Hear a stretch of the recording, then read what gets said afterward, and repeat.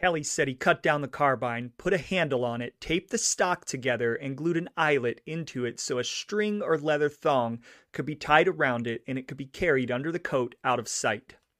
He also told of doctoring the shotgun for similar purposes. He provided 00 buckshot for the shotgun, he testified during 4 hours on the witness stand, because they are the most effective shot at a short distance.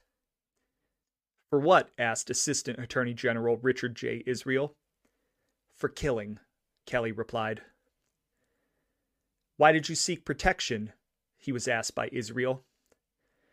Because of the possibility that if I testified, our lives would be in danger, Kelly answered. From whom? From this group, Kelly answered, nodding in the direction of Patriarca and the other defendants.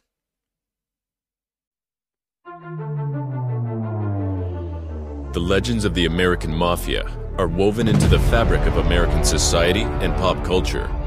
We've all seen the movies or heard the stories of the men of this secret society. They are stories of family, power, wealth, respect, greed, betrayal, violence, murder, and mayhem.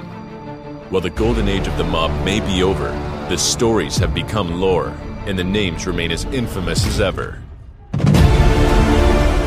You're listening to the Members Only Podcast, hosted by history buff and mob aficionado Jacob Stoops. He tells the true crime biographies of real-life mobsters and dives deep into the plots, subplots, and real facts behind Cosa Nostra, as well as popular mob films and television shows. Viewer discretion is advised.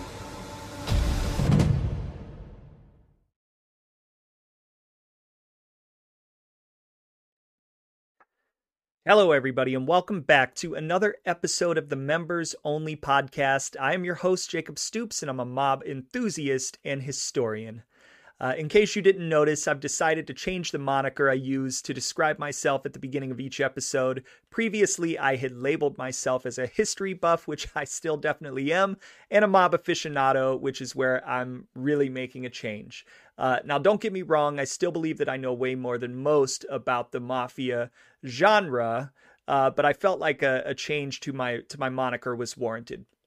That being said, I'm really finding through my research that although, again, I feel like I know a lot, I'm really barely scratching the surface on all there is to know. Each time I've done an episode, I've discovered a great deal about my subjects and their stories that I really hadn't been aware of previously. So I'm finding that in addition to educating my audience through my episodes, I'm also continually educating and re-educating myself while creating content for folks to enjoy and even more importantly, scrutinize.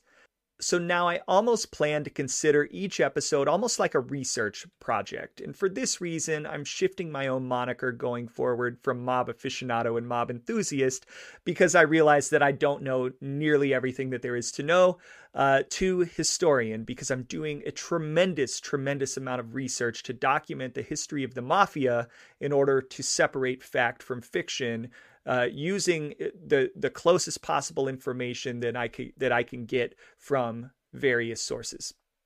It's a small thing, I know, but it's important for me to clarify that I'm more of a fact gatherer evolving into a storyteller, and this channel is essentially my place to document my research and share that information from things that I've learned, whether I knew about them originally or not. And along that vein, today's episode is going to really fall into the category of something I wasn't expecting to focus on until I was working through the research for the Raymond Patriarca episode. While digging through some of the old newspaper articles, I came across a story that I really felt drawn to, and once I learned of this person's story, I felt pretty well compelled to share it, and I haven't seen it shared very often. And today we're really going to cover that story. We're going to explore how the man who once had a blossoming career as a professional baseball player became a vicious and respected mafia hitman. Now, before we get into the episode, I'd just like to remind you to please smash that subscribe button and turn on the bell to get notifications when I release a new episode. To all my new followers, welcome, and I look forward to interacting with you. To my existing followers, thank you for taking the time to watch and interact with my videos. I really appreciate it. Now, for those in the New England area, I'm sure this story is well known. However, for people who aren't as in tune with the goings on in the New England Mafia, maybe this story will be a new one. So without further ado, let's tell the story of a star ball player turned hitman.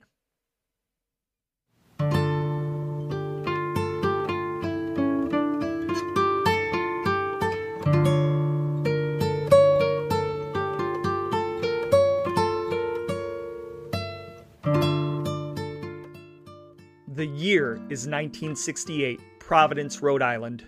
A local bookmaker named Rudolph Rudy Marfeo had recently defied the local czar of organized crime, Raymond L.S. Patriarca. This was not wise, considering Patriarca allegedly had Rudy's brother Willie whacked very publicly just 2 years earlier. Patriarca wanted Marfeo straightened out as soon as possible. Whether Rudy Marfeo knew it or not, his days were numbered. If this fact was in the back of his mind or in the forefront is unknown, but on April 20th, 1968, he and his bodyguard, Anthony Melee, were observed shopping at Pinone's Market on 282 Pocasset Avenue in Providence. It was a pleasant, if not cool, spring afternoon in Providence. The locals milled about, and neighborhood kids played in the streets, barely noticing the maroon Buick sedan that had come to a crawl in front of Pinone's. Suddenly, a wiry, well-built man with a Halloween mask over his face emerged from the back seat of the sedan, darting into the market with uncommon agility, a shotgun held in his large hands, and an armed and equally menacing accomplice trailing slightly behind.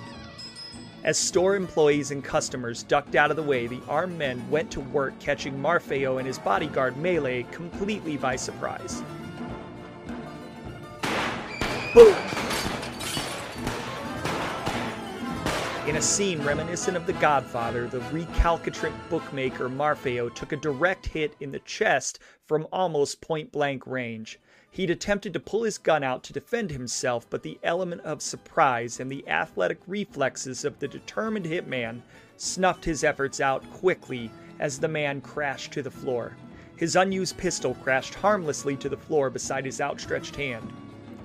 Before the first body hit the ground, the shooters were already taking aim at the bodyguard Melee as he tried in vain to duck out of the back of the store. Boom! The hitmen had found their mark again, dropping Melee near a shelf of canned tomatoes, his face mangled by buckshot, and his eyes transfixed in a glassy stare. The killing was over in seconds, and the executioners quickly slipped away in the Buick which had been waiting out front. As investigators examined the crime scene, neighborhood kids pressed their noses to the glass of the storefront in an effort to get a glimpse of the two corpses on the blood-stained floor. Meanwhile, in a hotel a few miles away, the killers, along with their co-conspirators, celebrated a job well done. The men shook hands, and the athletic shooter, who was aptly nicknamed Pro, reveled in a job well done, personally tallying his stats and boasting that he'd been first through the door, as well as how his shots had been the ones to drop both targets. Pro's accomplices, a man alleged to have been powerful Patriarca crime family soldier and future boss Luigi Baby Shax Menocchio, and local hood John Red Kelly, relayed the message that George, code for Patriarca, was pleased. The Pro in this story is a man named Maurice Pro Lerner, former professional baseball player turned vicious hitman for the Patriarca crime family.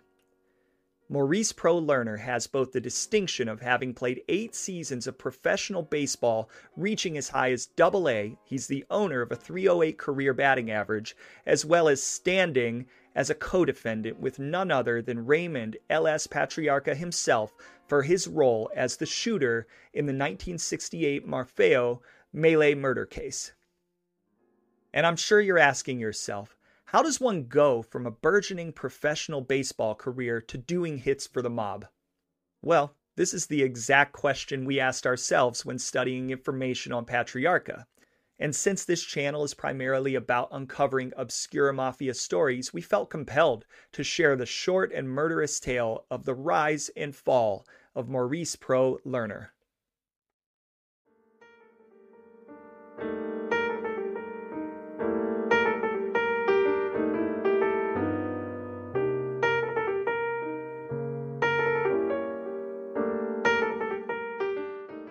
Maurice Richard Lerner was born on December 20th, 1935 in Cambridge, Massachusetts. His parents were Samuel and Doris Lerner. He spent most of what he later described as a happy childhood growing up in a duplex on 87 Verndale Street in Brookline, Massachusetts in the 1940s and early 1950s. According to sources, Maurice's father Samuel was a relatively small-time bookie in the area. His home was located 2 miles away from famous Fenway Park in Boston, which perhaps played a part in his love of baseball. Standing 6 feet 2 inches tall in high school, the lean and athletic Brookline prospect could always swing the bat well. He would bat .364 in his senior year of high school, attracting the attention of professional baseball scouts with his on-the-field prowess. From the caption beneath his high school yearbook picture, which read Baseball 234 and the famous nickname Pro, it was clear that he loved the game. There is some debate, however, on whether or not his nickname came from his standing as a baseball player or the fact that he'd been called Little Professor as a child due to possessing a keen intellect that was slightly ahead of other kids of his age. In 1953, when Lerner was just 18 years old, he signed his first professional baseball contract with the Washington Senators. Upon signing, he was sent in 1954 to the minors to play entry-level ball for the Erie Senators. This was no doubt a proud moment in his life, but after just 13 games and a miserable 167 batting average, Maurice left the team. And just to put it in perspective for people that don't know baseball, 300 is widely considered to be a very good batting average. So batting just 167, that's pretty low.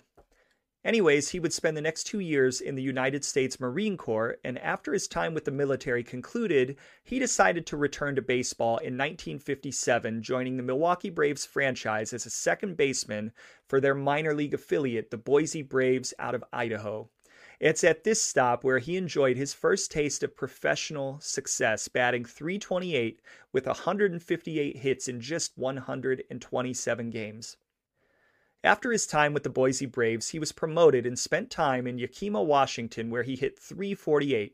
He then moved on to the Pittsburgh Pirates organization, where he hit .372 for the Wilson Tobbs in North Carolina.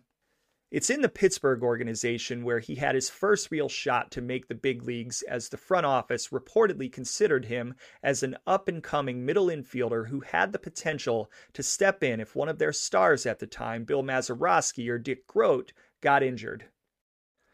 But it's around this time when things took a turn and Lerner would begin to draw the ire of the organizations he was playing for through a series of very poor decisions and just generally bad behavior. During the 1959-1960 offseason, Lerner was playing winter ball down in Nicaragua. His batting was scalding hot. He was hitting close to .400 and having a great time, but his relationship with his manager and former big leaguer Earl Torgeson was both hot and cold. Torgeson had announced his intention to cut Lerner due to missed curfews as well as other transgressions. But before that could happen, Lerner and Torgeson got into it with some Cuban ball players after Lerner complained of receiving one too many brushback pitches. And just so you know, a brushback, again, for those non-baseball fans, is basically when a pitcher throws it at or close to your head. So that's not something you want as a batter. Torgeson got into a fist fight with a Cuban player, after which he'd resign, while Lerner attacked both a Cuban pitcher and umpire, but somehow kept on playing, and his bat stayed red hot. According to Lerner's winter ball teammate and future big leaguer Frank Castro, Lerner was the real deal. He would say, "I was hitting over .300, but I wasn't even close to the leading hitter, who was Maury Lerner." Returning to the United States around the 1960 timeframe after winter ball had concluded, Lerner was riding high. He'd won a batting title down in Nicaragua, and he'd built a reputation as a good, if not a little uptight, teammate despite his clashes with his former coach. Legend also has it that he took one last chance to cause a little mischief. According to the book Memories of Winter Ball by Lou Hernandez, Lerner actually smuggled a baby wildcat out of South America in a satchel after winter ball had concluded. Now that's crazy. That's crazy. That's like Joey Gallo. Maybe not quite Joey Gallo, but that's pretty crazy. In addition to his personal prowess, Lerner also stood out amongst his teammates for his love of reading as well as his approach to conditioning, which was ahead of his time. According to his one-time teammate and future Yankees shortstop and general manager, Gene Michael, Lerner focused heavily on his diet as well as weight training at a time where almost nobody in baseball was focused on strength conditioning. Additionally, Gene Michael remembered Lerner even 50 years after playing with him for his thoughts on baseball strategy, his approach to training, which Michael as a younger player hadn't heard before, as well as how Lerner, who himself was a good fielder and line drive hitter, advocated for chopping down on the ball, which caused higher bounces and allowed the batter additional time to beat out any throw to first base. According to Michael, he was way ahead of us. Way ahead of us.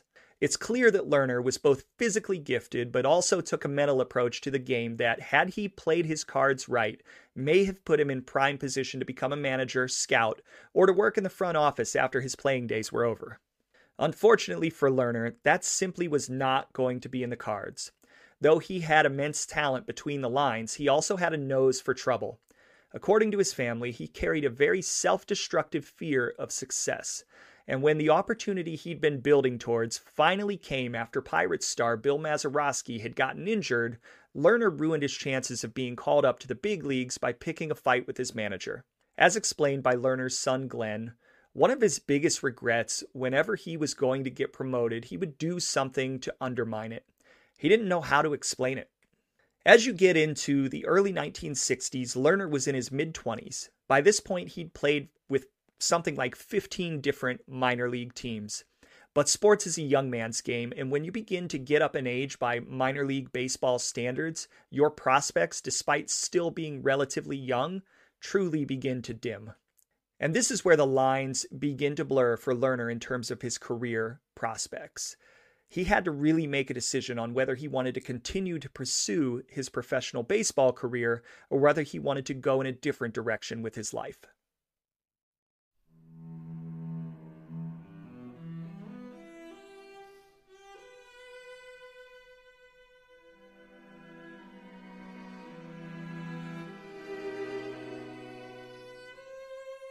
As you get into 1961, Lerner was playing for the Macon Peaches out in Georgia. While he was certainly a standout on that team, the team itself was filled with players on the back nine of their careers. According to his teammate, Tony Baratrome, the team was a bastard club, all on their way down. Unfortunately, that bleak statement included pro Lerner as well. Even still, Baratrome remembers Lerner as being very well-mannered. He was like a priest almost, though he would occasionally leave the team to attend to personal matters. In those days, even Major League professional baseball players' salaries were far lower than they are today, which left many ball players, especially those toiling in the minors, looking for alternative sources of income. As it relates to Maurice Pro Lerner, it's true that personal matters may truly have just been personal matters, but more likely than not, he was looking for a means to supplement his income. As it turns out, around the same time frame, Lerner was also conducting a tryout for his new vocation as an armed robber and career criminal, one that he would slide into head first. In the summer of 1961, Lerner was arrested in Boston for robbing a furniture store and sentenced to 3 years probation. Then, a few months later, Lerner and an accomplice were arrested by Brookline police while in the midst of robbing an acquaintance. The pair were charged with conspiracy to commit armed robbery as well as carrying a firearm without a permit. When questioned by police, Lerner allegedly lied, which left the authorities with a fairly unfavorable impression of the professional ballplayer. According to his son Glenn, I know the Brookline police were not fond of him. A Jewish troublemaker would not be well looked on by an Irish police force. Even despite his dalliances into criminality, Lerner continued to pursue his professional baseball career and dream of one day making the bigs. By 1962, he'd bounced around again and was playing for the Raleigh Capitals, a minor league affiliate within the Washington Senators organization. That season, he hit .308 and even added a bit of power to his game, slamming a career-best 8 home runs. So it's clear that despite his fading prospects, Pro Lerner could still hit. A teammate on that Raleigh team and future big leaguer John Kennedy not the president, years later would recall just how fixated Lerner was on honing his craft as a hitter. He couldn't care less about anything but hit, hit, hit, Kennedy stated to a beat writer, Dan Barry, in a 2016 New York Times article featuring details from Lerner's life. There was also an empathetic side to Lerner. Kennedy remembered how one time Lerner convinced a homeless man who'd regularly hung outside of Devereaux Meadow Ballpark in Raleigh onto the team bus, hid him from the team's manager, and supplied him with enough beer to last the benefactor an entire day. According to Kennedy, when discussing this act of kindness, as far as I'm concerned, he was a hell of a guy. But at the same time, he was also caught passing bad checks in Tennessee, stealing television sets from hotels near Fenway Park, and hustling some Harvard University frat boys at pool. So still dipping into criminality.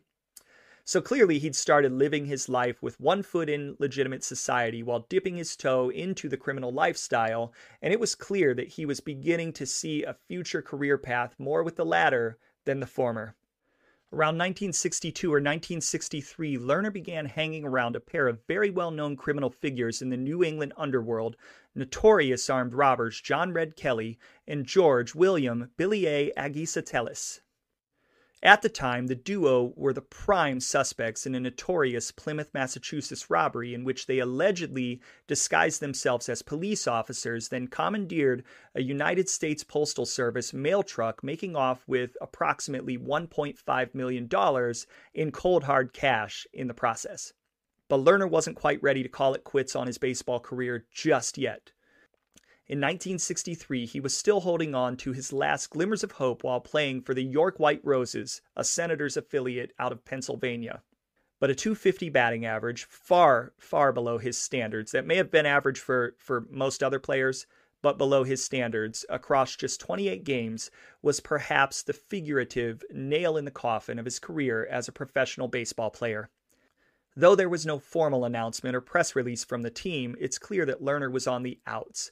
According to the New York Times, an internal FBI document from that time stated the following: Joseph McKenney, Director of Publicity, American Baseball League, and Joseph Cronin, President of the American League, after reviewing records, advised Maurice Lerner is presently on the suspended list of the York, Pennsylvania baseball team, subject to moving up to a higher classification.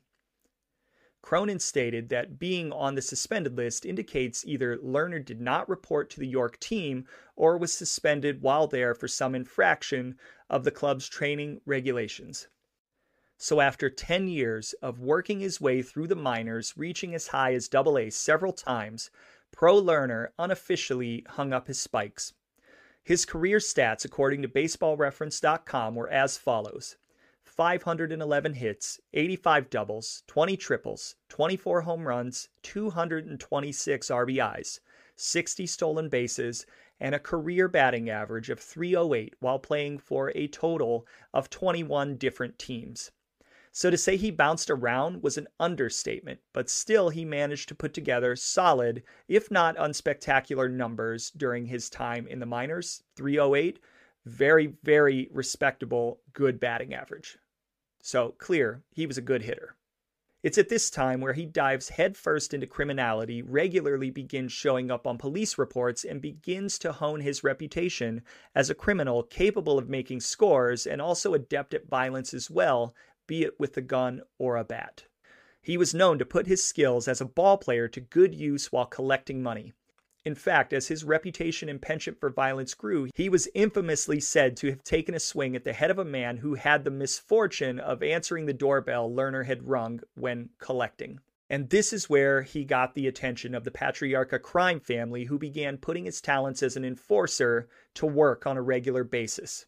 When people crossed the Patriarca family, it was often Lerner and his friend Red Kelly who were sent to straighten things out. Sometimes this meant giving a beating, but more often than not, it meant to make people disappear. In January of 1965, a local hood named Robert Rasmussen was found in Wilmington, Massachusetts, with a .38 caliber bullet in the back of his head. Informants would later claim that Rasmussen made the mistake of trying to extort money from Kelly, who then lured the man to Lerner's apartment on the promise of a major score, where the two men killed him. He was found by police lying dead in a snowbank, nearly nude. In June of 1965, then 28-year-old Lerner was arrested as he sat in his friend Red Kelly's car on a fugitive for justice charge stemming back from his warrant in 1962 for charges in Tennessee of passing bad checks totaling $140. That's it.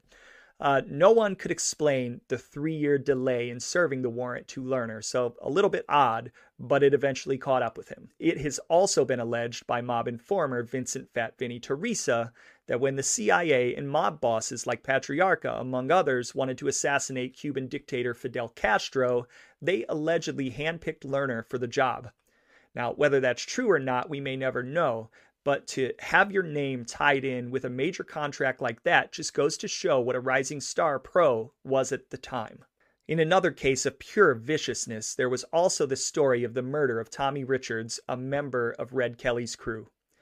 Richards had vanished just before he was to go on trial for the 1962 mail heist in Plymouth. It is alleged that members of the Kelly crew and Kelly himself felt that Richards might not be able to hold up on the stand and may implicate Kelly and his associates. So Lerner was brought in to handle business, so to speak.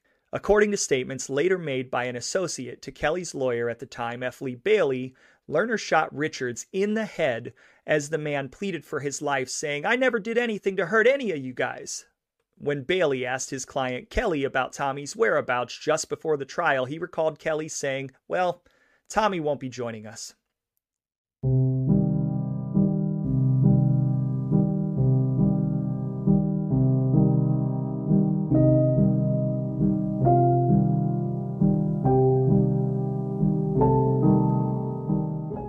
Circling back to the violent beginning of this episode, it was a brisk Providence evening in April 1968, and Lerner, along with another masked accomplice, had just left two marks, the renegade bookmaker Rudolph Rudy Marfeo, 42, and his bodyguard Anthony Melee, 26, lying dead in a pool of blood inside Pinone's market. Curious onlookers, as well as potential witnesses, were reluctant to furnish investigators with any information that might help them bring the perpetrators to justice. They knew this was a mob hit, and they also knew that if they kept their mouths shut and stuck to the unwritten code, no harm would come to them. "I didn't see nothing, I didn't hear nothing," was the response given to reporters by the owner of a small store within close proximity of Pinone's. Yet another onlooker suggested, "You want information? Call 411, to an inquiring Providence Journal reporter. The authorities knew too that it was a mob rub-out, they just couldn't prove it. Just after the murders, they stated to the press there's every indication it was a gangland killing. They also had a pretty good hunch that the order came down from none other than Raymond L.S. Patriarca, the Mafia Don of Providence, Rhode Island, and one of the most respected figures within organized crime in the entire country. As I covered at great length in my last episode, Patriarca controlled or granted access to much of the organized criminal activity in New England, and it was common knowledge that nothing got done in Providence without his express permission. Patriarca would often be seen sitting outside of his base of operations, the Coinomatic in Federal Hill, watching the FBI while they surveilled him in return. And in the case of the Marfeo Melee hit, as with many others, months passed without any solid leads to tie in Patriarca, Lerner, or any of the other co-conspirators. But that was about to change. In the late 1960s, the Patriarca family was under siege as the FBI succeeded in turning several family-connected associates into informants. First, there was the infamous Joseph the Animal Barboza, who would tie Patriarca into murder conspiracy charges for a 1966 hit on Rudy Marfeo's brother Willie, and then would again target crime family members in the murder of local hood Teddy Deegan. And then in 1969, the FBI succeeded in turning another criminal into an informant. Unfortunately for both Patriarca and Lerner, this time the rat was Maurice Lerner's close friend and supposed mentor, John Red Kelly. Kelly had recently been fingered for his part in a $524,000 Brinks-armed robbery, and rather than face the music, he flipped and started giving information to the feds in exchange for leniency and a place in the Witness Protection Program. Kelly immediately fingered his supposed friend Pro Lerner as the primary shooter in the Mafia melee murders, as well as the other conspirators, including the boss himself, Ray Patriarca, along with his soldier, Luigi Baby Shax Minocchio. He told a lurid story of how Patriarca's lieutenant, Minocchio, had specifically recruited Lerner due to his reputation for controlled violence, and how in turn Lerner had brought Kelly on board for his meticulous attention to detail when it came to developing escape plans. Kelly further shared how they scouted the daily movements of their two unsuspecting victims, how they discovered that it was Mafia's custom to shop for groceries in that market on Saturday afternoons, and how after the hit, the shooters met with Minocchio at a hotel a few miles away to congratulate them on a job well done. As a result of this information, FBI agents arrested Lerner at the Brookline, Massachusetts apartment he shared with his wife and children early one morning. The feds would find a pump-action shotgun as well as a fully loaded .45 caliber pistol. The FBI would also discover that Lerner had converted his basement into a shooting range where Lerner would practice his marksmanship. So it seems that Pro had put the same level of rigor into his training as a hitman as he did when he was still playing professional baseball, except that it was no longer baseballs that he was hitting. Whether this viciousness was always inside of him or whether it manifested when he began his foray into the criminal lifestyle may never truly be known. But what's clear is that at some point Maurice Pro Lerner transformed from what most people around him considered to be a genuinely decent guy into a feared killer and deadly force within the New England underworld. According to investigators, Kelly had confided to them that Lerner was bright, courageous, and homicidal, and quite possibly the most dangerous man he had known in his 25 years of criminal activities. Another federal informant, one Richard Tchaikovsky, felt he could speak more freely after Lerner's arrest, saying that bastard Lerner got what he deserved. When asked to clarify, Tchaikovsky replied that Lerner was a sadistic killer and that he got his kicks from watching people bleed, and told of the time that Lerner had bragged about killing Billy Aggie Agasotelis with a .45 while he and Aggie held up a casual conversation in an automobile. Tchaikovsky would go on to say that he feels a lot better now that Lerner is off the streets because when Lerner was around, he was never really sure when Lerner might decide to plank him. Now, I'm not here to say whether what each of these informants said was truthful or not, but whether you believe it or not, it's clear that by this point, Lerner had the respect of the Patriarca family, but was also gaining a nasty reputation for himself amongst some of his peers in the criminal underworld. In 1969, Maurice Pro Lerner, Raymond L.S. Patriarca, Robert Fairbrothers, and John Rossi were arrested and charged with murder conspiracy. Patriarca and another accomplice, made man Rudolph Sciarra, were charged also with accessory to murder and conspiracy. Additionally, their other confederate, Luigi Baby Shax Minocchio, would also be arrested and released on bail, after which he went on the lam and hid in France, Venezuela, possibly Aruba, and later New York City, and wouldn't surrender to police until 1979, after which he served 30 months in prison. The men would go on trial in 1970. As I'd referenced in the Patriarca biography, this trial was riddled with theatrics likely perpetrated by the Patriarca family in an effort to knock the trial off course, delay proceedings, and change the sentiments of the public and the jury. One of the defendants screamed at the prosecutor of the case, "I'll get you, you bastard! I'll see tears running down your face before this is over," after which he punched a wooden door, breaking his hand in the process. In a more sordid tale, it is alleged that an unknown person or persons kidnapped one of the prosecution's key witnesses and shuttled them off to a secret location where this witness was asked to testify against everyone except Patriarca and Lerner. As this particular witness left the stand, a relative of one of the defendants allegedly threatened her life. What became clear during the trial was that Lerner was the most likely one to be left holding the bag. As a small-time criminal and hitman, and a Jewish one at that, he was far more expendable than Patriarca, the Italian crime boss. After deliberating for 3 days, a jury convicted Maurice Pro Lerner, along with Patriarca, Fairbrothers, Rossi, and Sciarra, of conspiracy to murder, while also convicting Lerner of first-degree murder. For the conspiracy charges, Patriarca, Lerner, Fairbrothers, Rossi, and Sciarra would be sentenced to 10 years. Unfortunately for Lerner, at just 34 years of age, the judge in this case also handed him 2 life sentences to be served consecutively. The jury was unable to reach a verdict for the other defendants. According to a Department of Justice memorandum, it was generally agreed that among the FBI strike force attorneys and Rhode Island Attorney General that the conviction of Patriarca in this matter would deal a death blow to the Rhode Island LCN, and the conviction of Maurice Pro Lerner will remove from the scene one of the most vicious and effective killers in New England. Patriarca would later be exonerated in 1972 of charges due to holes in John Red Kelly's testimony. It was said that in his stay at a Boston prison during the trial, Lerner took comfort in visits made by a Boston rabbi, but after the verdict, Lerner sent word to the rabbi that he could discontinue his visits. The hard-hitting slugger whose life had once held such promise had thrown it all away. To quote a Bronx Tale, "The saddest thing in life is wasted talent."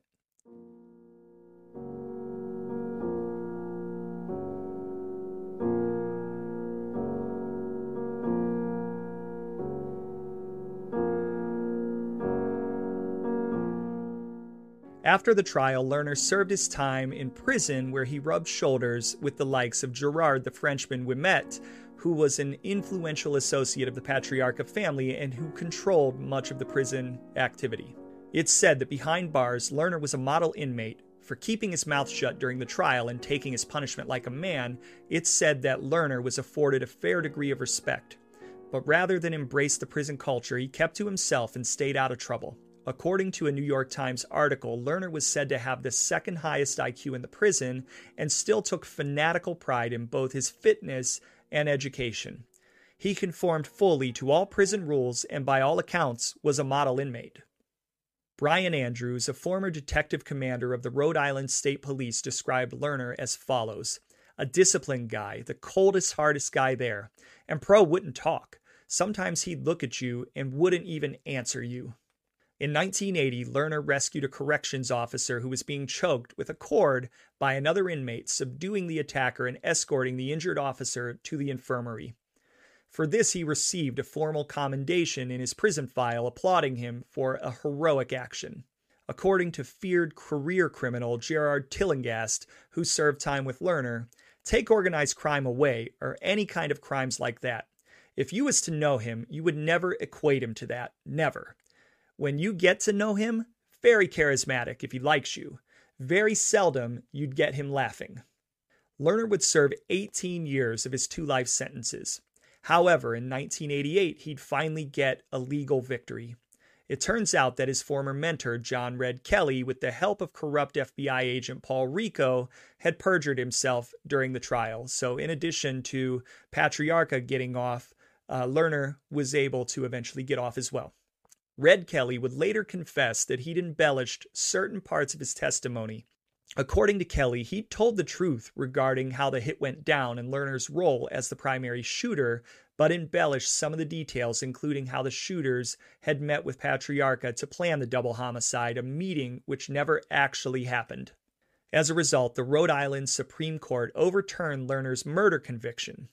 In the days before Christmas 1988, Maurice Pro Lerner pled no contest to murder and conspiracy and was given credit for time served, and at the age of 53, he walked away a free man. Moving to Las Vegas, Lerner lived out the rest of his life in peace, dying in September of 2013 at the age of 78.